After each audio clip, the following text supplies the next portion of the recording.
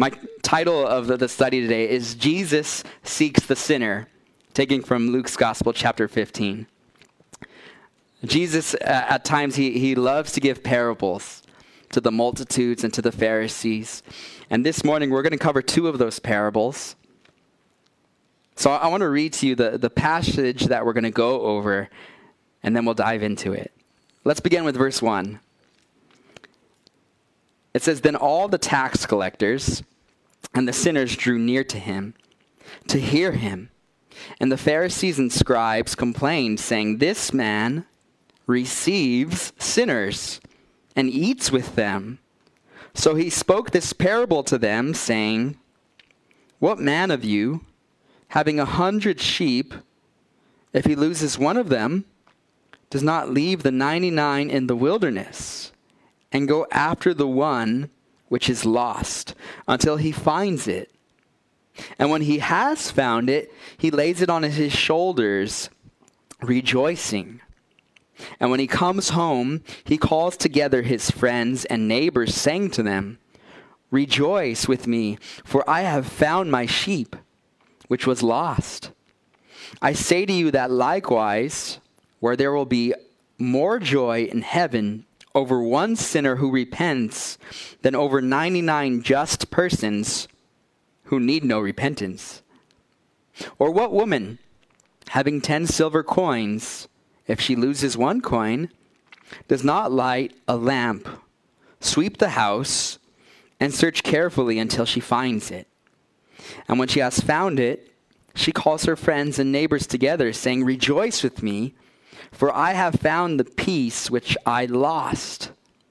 Likewise, I say to you, there is joy in the presence of the angels of God over one sinner who repents. So as I'm looking at this study this morning, I see there Jesus is seeking out the sinner, and he searches for us. Not that he doesn't know where we are, but this is an anthropomorphism. It means that it helps us understand how much he loves us, that he sovereignly designs our life so that he can reveal himself to us. And when I think about things that are lost, I think about this one time when me and my family went to Hawaii. And we were at the beach and having a great old time. I took my surfboard out and I was like, yeah, and I went out there and it was like an amazing time. And as I was coming back to shore, I'm paddling back in. I had a great time. I'm looking at my family, and I see distress in my family's faces. There's like confusion and insecurity. And as I get closer, suddenly they start to tell me, "We lost the keys to the rental car." And I'm not going to mention which sister of mine lost the keys, but they lost the keys to the rental car, and they were looking all over for it. So much so that some of my siblings began to look at some of the beach bums who were there, kind of like cricket, like, did they steal our keys? And my parents were looking everywhere, and they were looking around. And then, strangely enough, even like a couple of the beach bums started a fight, and my parents were going crazy, like, what's going on? And we were looking and looking, and looked everywhere through the car. And finally, when we were giving up, we had already called, I think the company told them we lost your keys. My brother-in-law was closing the trunk of the car, and the keys were in the trunk of the car, the ignition of the key unlock. They were just hanging there on top of the trunk the whole time. And it was like, oh my gosh. And we all thought that it was the end of the trip at that point, because sometimes the emotions, they build up. And that which was lost was found. And that's something special when you find something that's lost. Right? You guys have experienced that before. You lose a wallet. You lose some jewelry that's special to you. And it's like, man, that feeling. And it's something that really is probably just going to burn away. And it has no eternal value to a point sometimes. But the way that Jesus seeks after us is we are something that to him is so special and so important. And he desires that we come to him so much more so than our desire to find those keys that day. Let's look at verse 1 in our study. It says, "Then all the tax collectors and the sinners drew near to him to hear him." These tax collectors, This is a Bible study. What we study here is we study even the culture of what was going on in that time. When you see a tax collector, this isn't like your modern day tax collector. These tax collectors were employed by Rome in Israel. So we had the Jewish nation, and Rome had occupied Israel. So Rome was governing over the Israelites. And what they did was, in order to collect taxes from the Jewish people, is they set up their own brethren, some of the Jews, to collect the taxes from the people. They didn't want to do it themselves. And they would give those tax collectors special treatment. So the Caesar would hire these Jews, and then what ended up happening is the rest of the Jews who looked at Rome as this dictatorship above them, they hated the tax collectors because they saw them as traitors. They're like, why are you guys going against us? We're your brothers, and yet you're working for the Roman government, taking our money and taking extra money than you're supposed to take. It's kind of like for us, I was trying to think of an illustration that was during World War II. It was like during World War II when Hitler, he set up in the ghettos for the Jews, he set up his own Jewish police. And he would give them a little bit of special treatment through the Nazi Germans. But those Jewish police made sure that all the other Jews were kept in line. And they were actually sometimes even more cruel than the Nazis were. So because of that, the Jewish people hated them. And then these type of people, the hatred that is now being thrown at them, we see that. And then we also see another type of person. We see the sinners. We see tax collectors, and sinners are now coming to Jesus. They're drawing near to hear him. These are people who are devoted to sin. Now, usually in life, when we see people hanging around a certain crowd, it's usually guilty by association, right? If it walks like a duck, it smells like a duck, it quacks like a duck, it's probably a duck. Now, there's an instance when I see that all these sinners are coming to Jesus. It reminds me of something. It reminds me of the Old Testament with King David. When King David was on the run from King Saul, at the time he wasn't king yet, but when David was on the run from Saul, he had this leadership quality about him, that he would gather men, any type of men, to himself. In 1 Samuel chapter 22, verse 2, it says, "And everyone who is in distress, everyone who was in debt, and everyone who was discontented gathered to him. So he became captain over them, and there were about 400 men with him." So David had this leadership quality about himself where all of a sudden all these ragtag, Motley Crue type characters, probably like the bikers, like the Mongols or something, were now starting to hang out with King David because he had this leadership quality to him. And oftentimes in life, sometimes that's who the Lord brings us. Sometimes in our ministry, your personal ministries at work, at school, wherever it is, and you're desiring to love on people, sometimes he brings you those tough people to deal with. And they get under your skin and you're like, I don't want to deal with this person. But those are the people we're supposed to be ministering to and loving on them. In verse 2, before I get to verse 2, leads me to my first point of my study today. Point number 1. And Jesus receives sinners. In verse 2 it says, "And the Pharisees and scribes complained, saying, 'This man receives sinners and eats with them.'" So the Pharisees, they're the religious leaders of the time. They were kind of like the modern day Pope at the time, but they were for the Jews. And the scribes were the people who made sure that everyone was following the religious laws that the Pharisees created. So they were also called lawyers. But this is what they did, is they began to take the place between God and man. So in the Old Testament, you had the prophets, right? You had Moses. He would speak God's word to the people, and the people would receive God's word. That continued on until the time of the Pharisees. But then what the Pharisees began to do is they began to say, everyone look at me, look at how holy I am. I'm your way to God. And they began to take the place of Savior when they weren't Savior, and they weren't ultra holy either. They were actually wicked. So the Pharisees didn't like Jesus because Jesus began to say, I am the way, I am the truth, I am the life. No one comes to me, no one goes to the Father but through me. And the Pharisees hated this. Now, some people feel like the Pharisees, where they think they have the ministry of correction in their life. They could see what's wrong in people, and it's my calling to correct and change this person. Or if you're dating someone, they're like, well, it's missionary dating, and I'm going to change them. That's not true. We don't do missionary dating as believers. Now, when you have that mentality of you're just trying to correct people all the time, really what you're turning into is someone who's judgmental. You're turning into someone who thinks that they would do things better if they were in that person's shoes.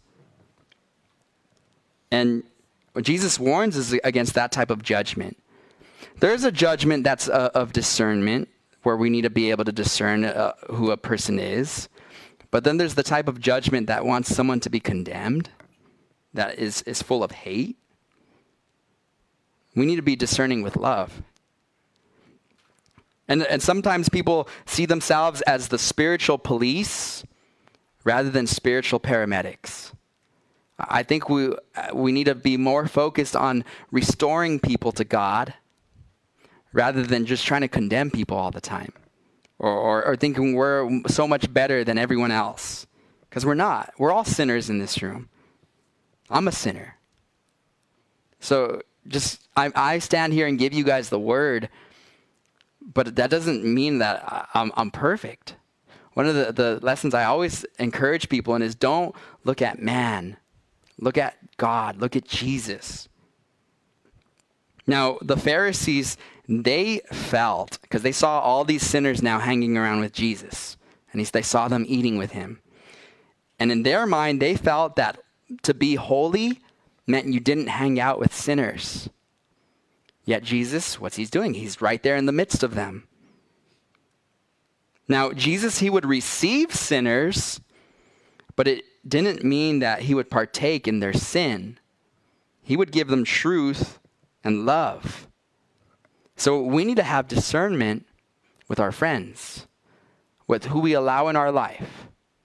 Because it's so much harder to pull someone up than it is, and it's so much easier for them to pull you down into sin. So we need to be discerning with our friends who we are allowing into our life. In verse 3, after Jesus, he knows that people are judging him, it says, so he spoke this parable to them, saying. Now, whenever we hear the parable, that word, a parable is an earthly story illustrating a heavenly truth. And Jesus often spoke in parables many times, and one of the reasons why I like to share stories during a study is because I could see when people start to drift off into NASA airspace. I'm like, I got them, I got the focus, and all of a sudden people are like, they're gone. So one of the tricks, or it's not a trick, one of the tactics that teachers will use during a sermon is this, okay, let me put a story right here. Because people, for some reason, we love stories. We want to hear the stories. It helps us to understand the study better. Jesus used parables this way. In Luke chapter 8, verse 10, it said, and he said, to you it has been given to know the mysteries of the kingdom of God, but to the rest it is given in parables, that seeing they may not see, and hearing they may not understand. So he wants to give those who are spiritually open to truth more understanding. And to those who are opposed to truth, he doesn't want them to understand it. Continuing in verse 4 of our study this morning, it says, what man of you, having 100 sheep, if he loses one of them, does not leave the 99 in the wilderness and go after the one which is lost until he finds it? This leads me to my second point this morning. And Jesus pursues sinners. Now, we sang these songs about the shepherd and how God is our shepherd, right? And I look at the illustration of shepherds back in their time. They would be constantly around their sheep, guarding their sheep. And if they were good, they kept care of all of their sheep. Because if you lose something that's important to you, you're going to look for it. Now, ministry right here, it doesn't end in these four walls. Jesus, he wasn't always in the synagogue. He was doing ministry with all his sheep, and he would seek after them. He would receive them. He would pursue them. Look at verse 5. And when he has found it, he lays it on his shoulders, rejoicing. See, this is the closeness that Jesus has to his sheep. You know, you realize that we are his sheep. And now if you look at sheep, they're actually really stupid animals. It's kind of funny. If one of them, if they're hanging around a cliff, jumps off the cliff, the other sheep will be like, bah, like they'll follow after him and be like, what are you doing? And they're like, all right, let's try it. And then the next one will fall, and he'll die. And then eventually a bunch of them will just keep following, and they'll keep going. And I think eventually it starts to get like into this soft like cushion, so the next ones, maybe at the end, they don't die. But they're not very smart sheep. They need someone to watch over and to protect them. They're also, too, they're not predators. When the wolf comes after them, they're pretty much helpless. The ones that are in the middle of the group maybe will survive, but on the outer ring, they're gone. They're toast. They're lamb chops. So they need a shepherd to watch after them. Now, as the shepherd, he takes that sheep back. He's rejoicing. And he then goes to his friends. Look at verse 6. It says, and when he comes home, he calls together his friends and neighbors, saying to them, rejoice with me, for I have found my sheep, which was lost. Now, this kind of seems at this point like a bit of an exaggeration, or I should say an overreaction that a shepherd is doing here.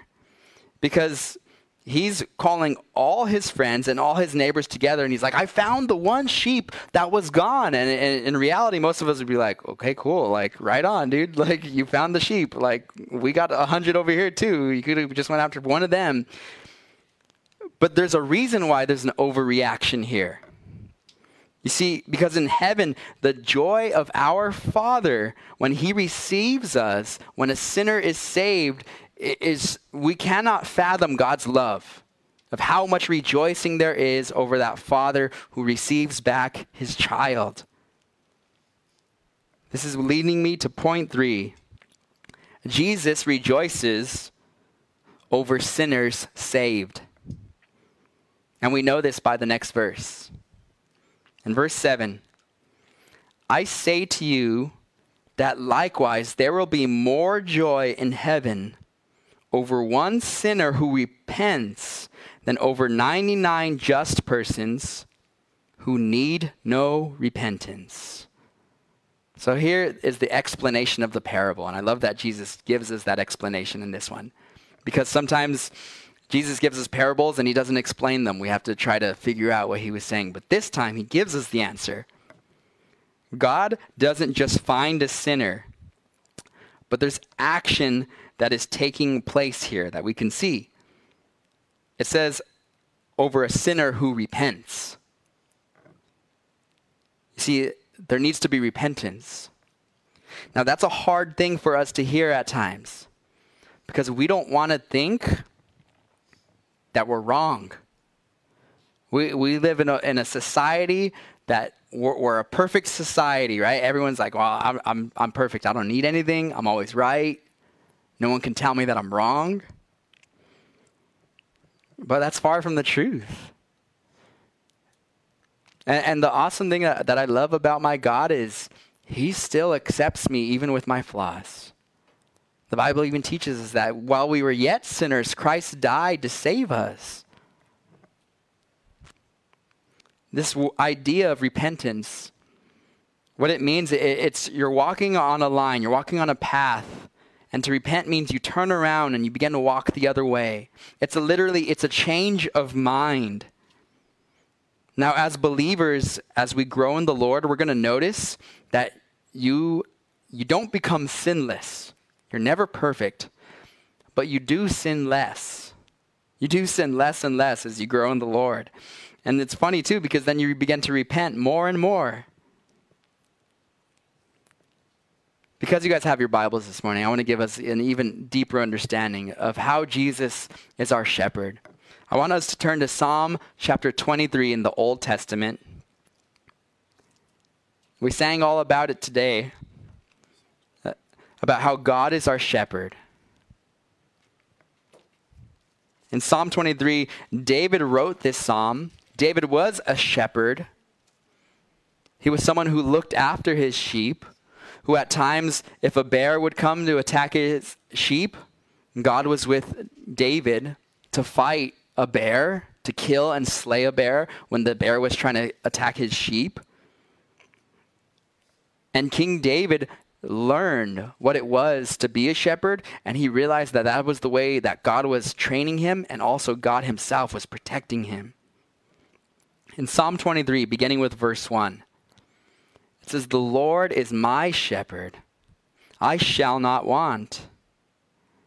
We could stop right there. With Jesus, he's everything we need. We get so caught up in what we think we need in this life and all the pleasures of this world that we think are going to fill our heart. But God purposely created us with the desire to seek him.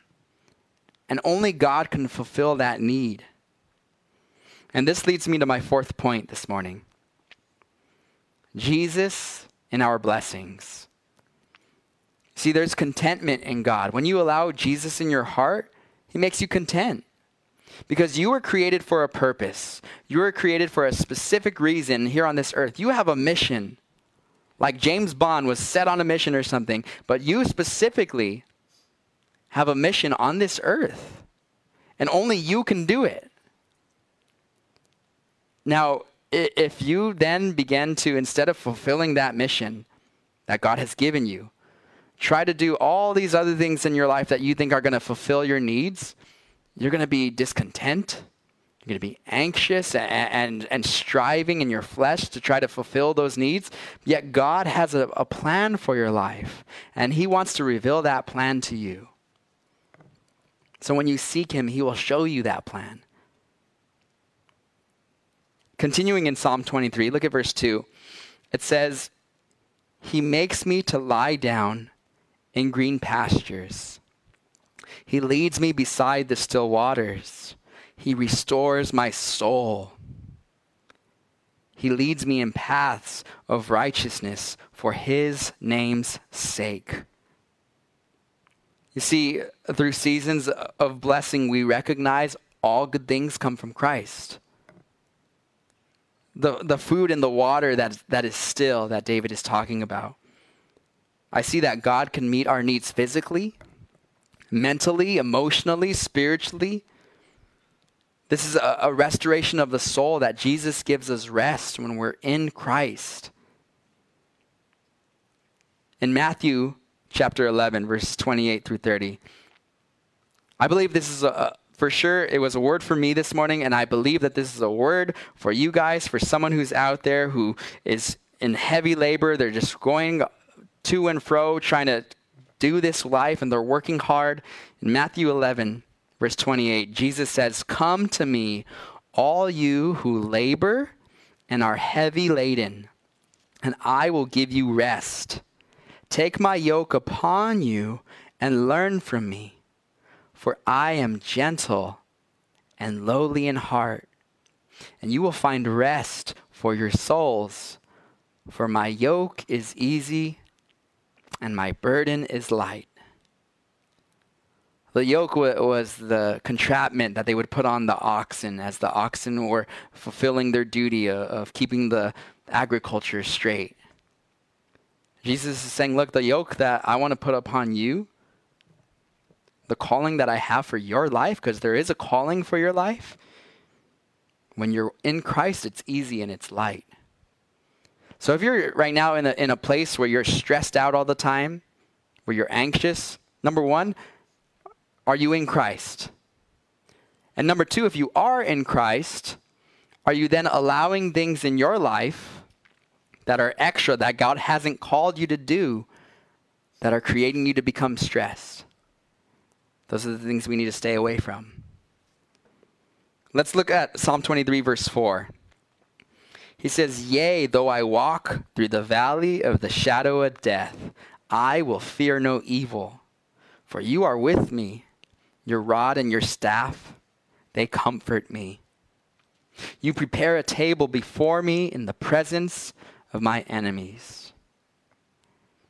You see, fear is crippling in our life, isn't it?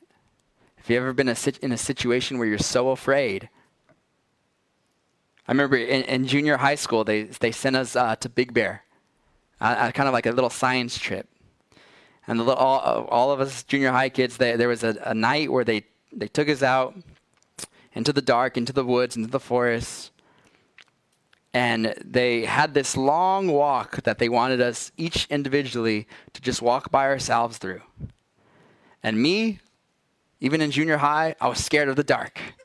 I was like, oh man, it was 6th grade though, so have some compassion on me. And I was scared of the dark, and I was like, okay, I guess I'm just gonna walk through. I'm a big boy now. I'm on this trip by myself. My parents aren't here. I can handle this, you know. And I start walking through the dark, and they made it so long and they would send them one by one, and it's just a straight thing. Like they were pretty safe with us, I think. But it's just a long, straight path, and at the end of it, then the leaders are there and the rest of the kids. That's all you find. It's just dark, this forest. But I remember walking through that path, and this verse in particular came to my mind, even as a little kid, and I didn't even know the full verse. All I could remember is, "Yea, though I walk through the valley of the shadow of death. Yea, though I walk through the valley of the shadow of death." And I think it actually made me a little bit more scared because I didn't know the whole verse. I was like, dude, and I was just kind of freaking out. So I was like, all right, just stay calm. We could do this. And we walked through it. But when I look back at that, I'm like, man, I think that the reason why the leaders were doing that was specifically as like a mental training for kids to grow and to be able to look. There's sometimes kids who are afraid of the dark. They know this. And they want to see them overcome their fears of being alone, being by yourself. And David realized that the Lord was doing this in his life. That sometimes he's alone. And sometimes it feels like he's literally walking in the valley of the shadow of death because people were trying to kill him. So he says this, "I will fear no evil, for your rod and your staff, they comfort me." The rod and the staff. This leads me to my 5th point this morning. Point 5, Jesus in our trials. Jesus in our trials. You see, for the shepherds, the rod is different from the staff. There's these two instruments. The rod was used for defense and also for correction. If a sheep was getting out of line, they go swack, and then bam, you know. Or if there was an animal that came and tried to grab that sheep, he would use the rod at times, like a baton, to make that wolf go away. And the staff, oftentimes that had a hook on it so that they could pull sheep out of a pit. I just saw this video recently of how stupid, I guess I could say stupid, how stupid sheep are.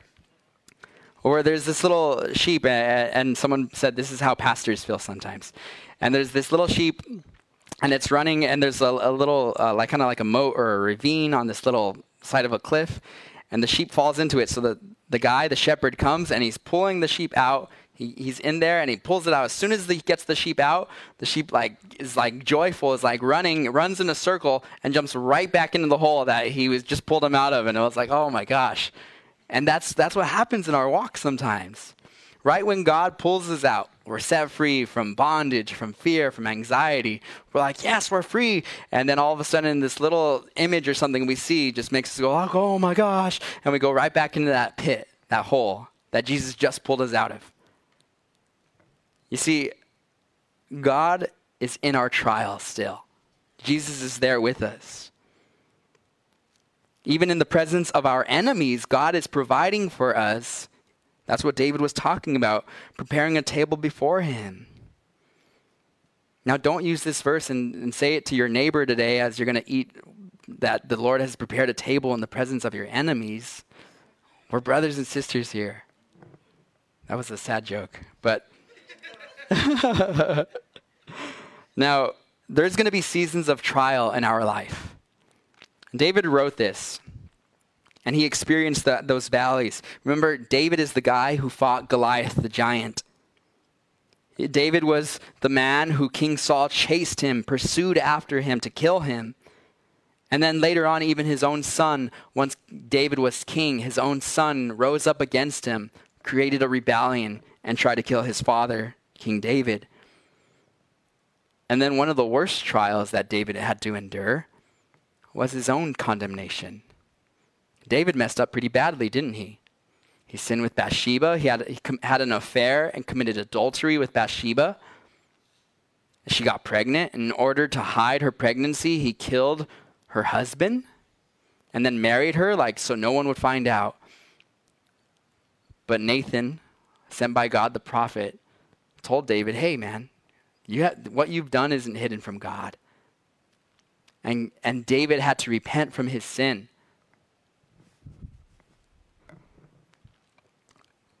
With this, we see that in our trial, even David learned to be content in the Lord. That God has a plan. That Jesus is molding and shaping him.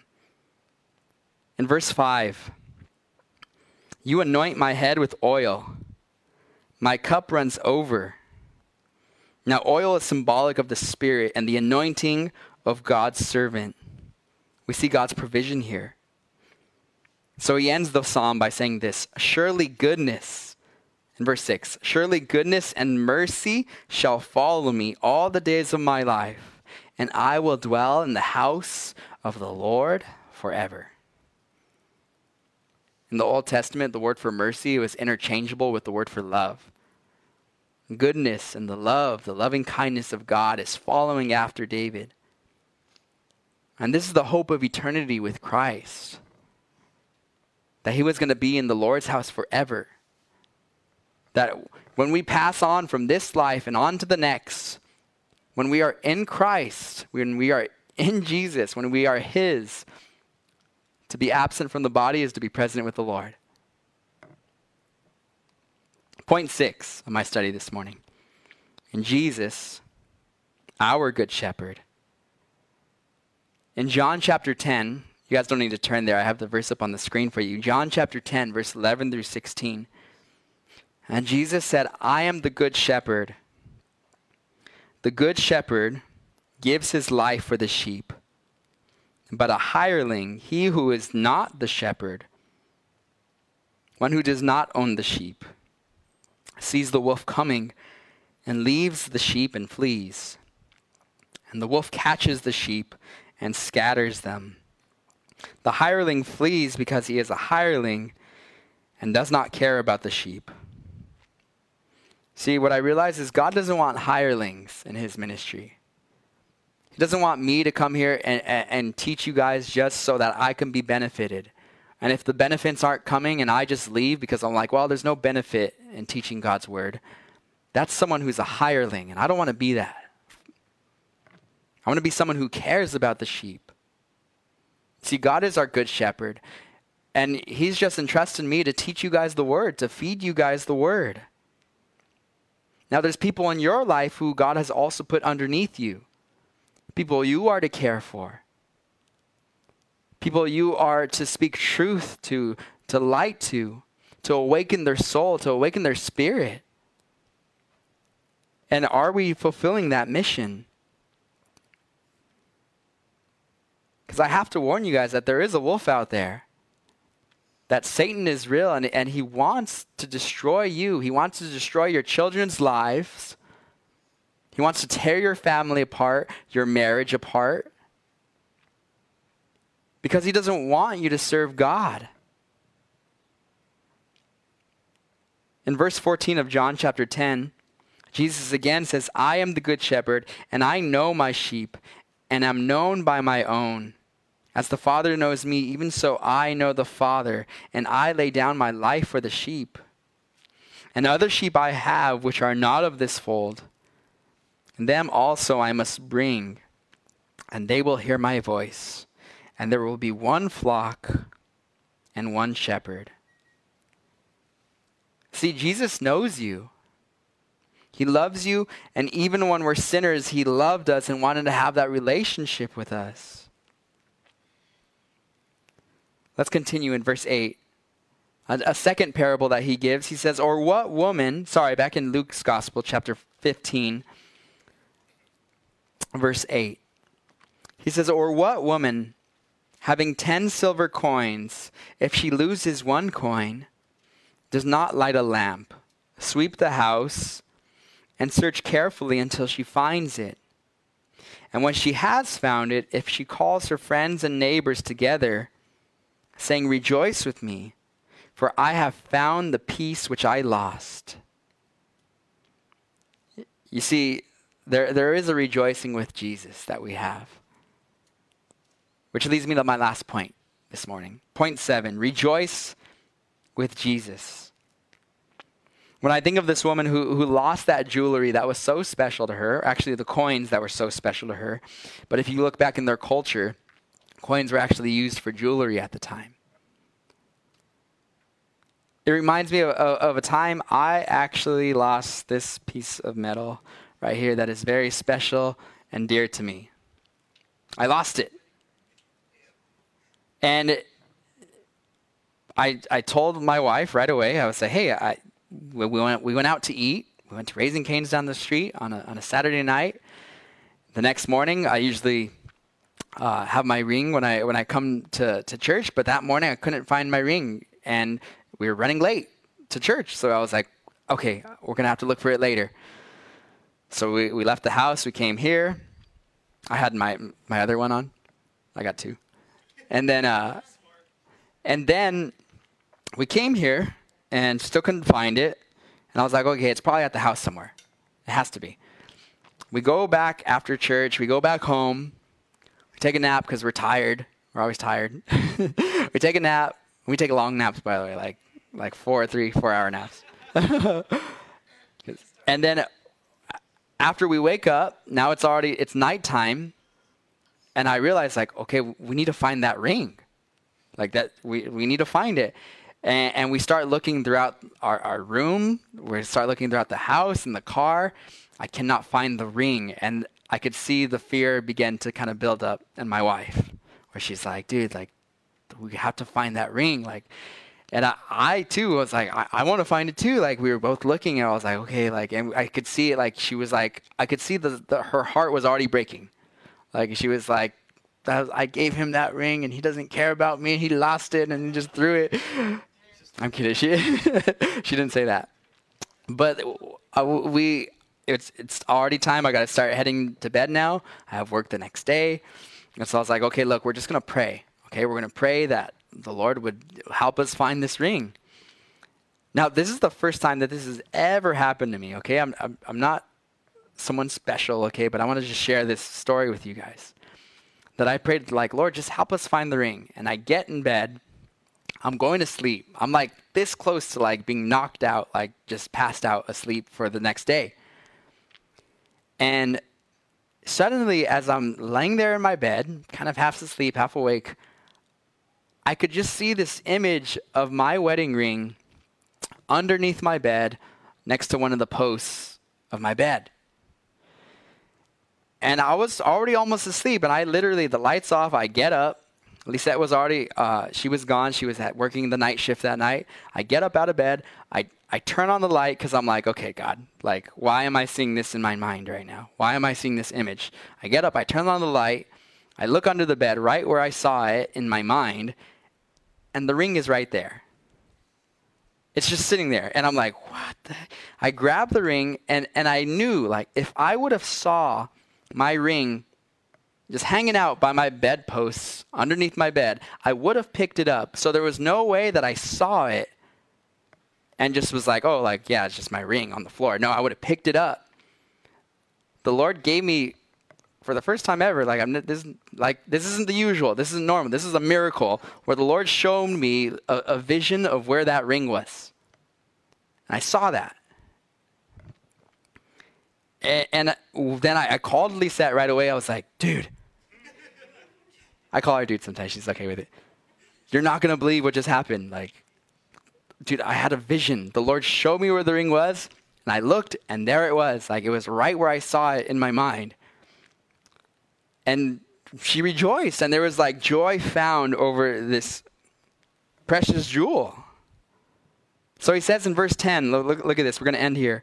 Likewise, I say to you, there is joy in the presence of angels of God over one sinner who repents. So when a sinner finds repentance, there is a party literally going on in heaven.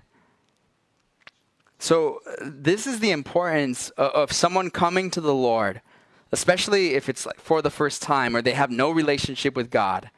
There is room for repentance for the believers, and I often pray for that at the end of our service, where if someone wants to get right with the Lord, that they would get right with the Lord.